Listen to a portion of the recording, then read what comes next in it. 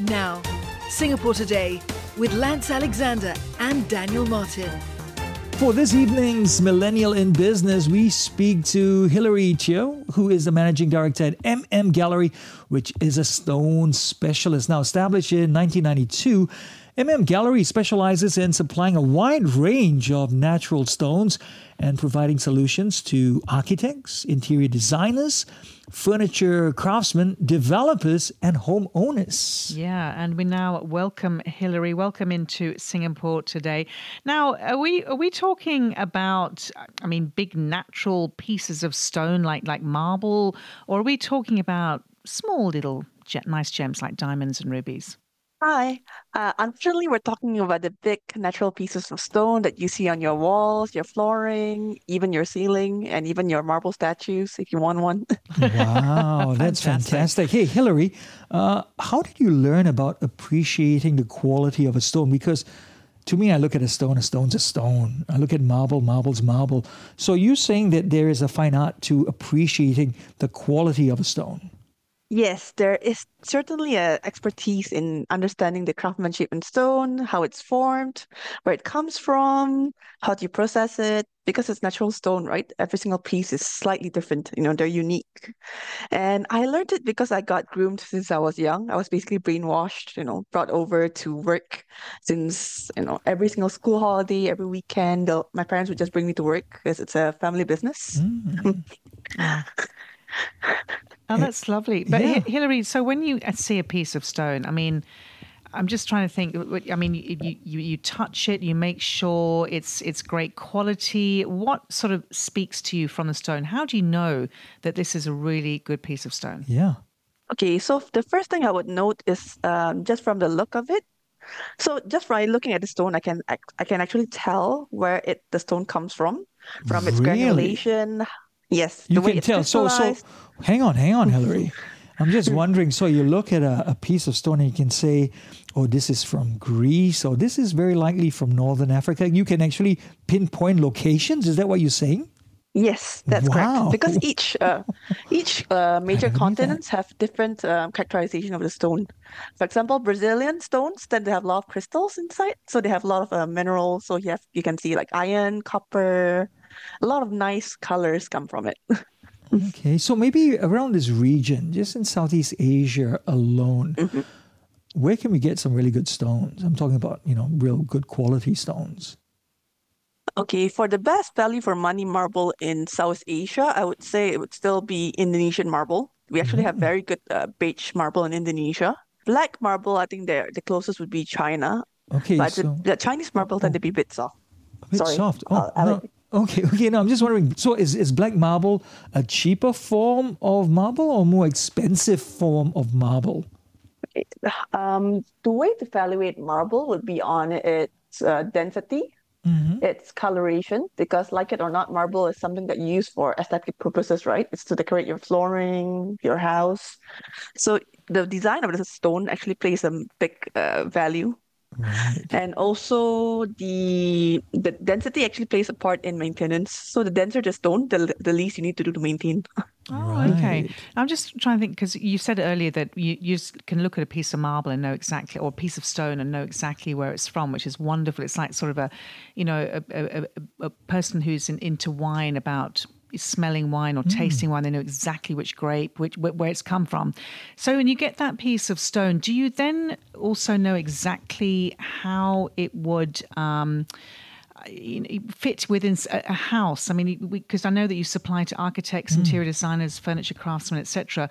But would you say, okay, you know what, that would be great for a floor, that would be great for a piece, a table piece? Yes, of course. So when I look at a stone, right, I get a sense of where it comes from. So where it comes from plays a big it's a big factor in determining where the stone gets applied in the house. So for example, if I look at a stone and I know it's a soft stone because of the crystallization, it's like looking at the video. You have a high resolution video at 1080p. So that's usually a very dense stone, usually comes from Italy or the Brazilian area where it's old. And then you have the low quality video like 240p. And that's the stones that come from that region are actually from China, Turkey. They tend to be soft. Okay. So when it's soft, I'll tend to avoid applying it in bathrooms because you can get issues, with water absorption and all this. Right. Hillary, this is a family business. Like you said, you were dragged on trips because they wanted you to obviously continue with taking over this business and doing a good job. What's it like working with your parents? I believe you call your parents boomers. There's nothing wrong with that. Yes, I'm a sort of a in-between boomer myself. So I'm just wondering, is it because it's more difficult to work with them because they've got different ideas? They're always peering over your shoulder, making sure you're doing the right thing. And it can be a bit tiring sometimes. Is that an issue for you? There's nothing wrong with my parents being boomers, to be exact, because Okay. it's a different generation, right? The way we grow up, it's a different mindset, The world's a much more different place when they were growing up versus when I'm growing up as a millennial. Right. So, Okay, for but example, are there conflicts as well? Because they would like things to maybe be done in a certain way, and you like to go in a totally different direction. So is there conflict? How do you resolve these conflicts?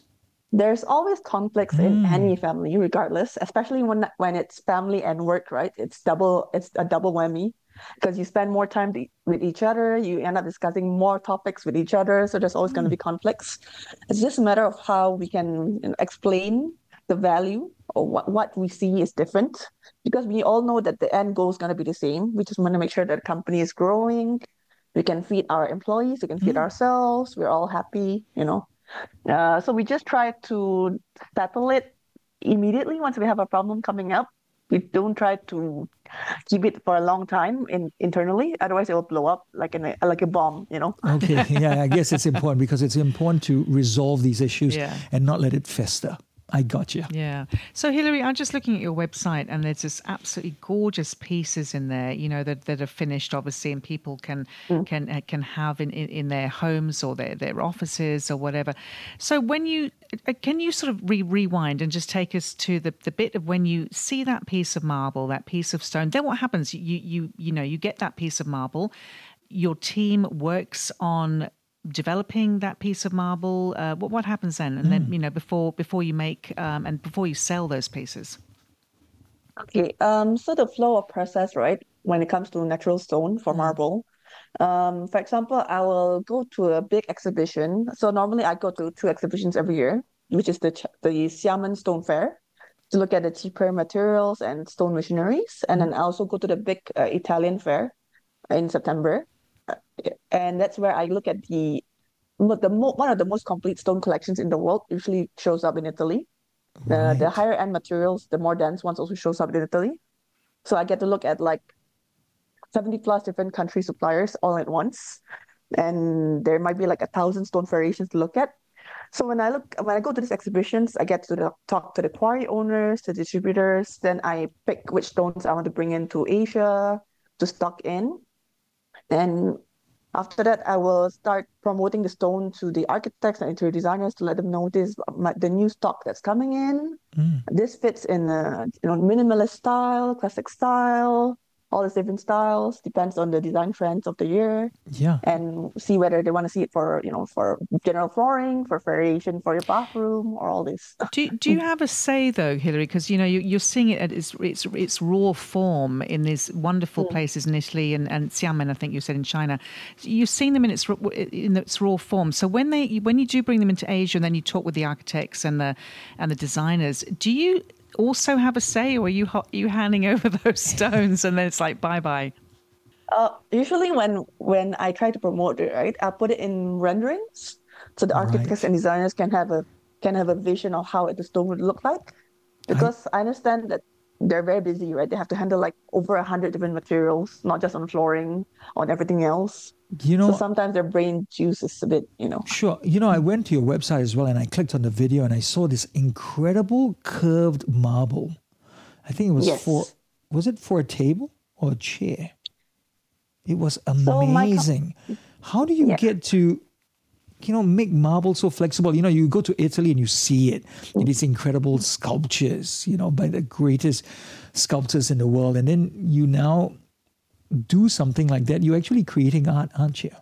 Yes. So my company, Gallery, is the only company in the world that can bend marble. So the pieces that Wow. you see in my website are not carved. They're literally marble sliced into 2 millimeters and bent over a structure. Okay, Oh my so gosh. how do you do that? Do you use a lot of water? You've got to sort of break it down and create that curve, or is it done through some sort of machinery? This is fascinating.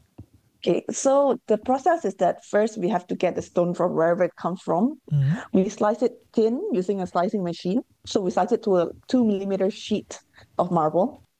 And then we make a structure, and then we treat the marble like a wrapping paper. We wrap it over the structure. So the wrapping part is the one that took us about 10 years to R&D and figure out which stones can bend and up to what extent. It's actually just a matter of forming the marble on top of the structure. You just literally bend it over with, labor. Okay, so that whole process could take a very long time, yes? And people are quite patient.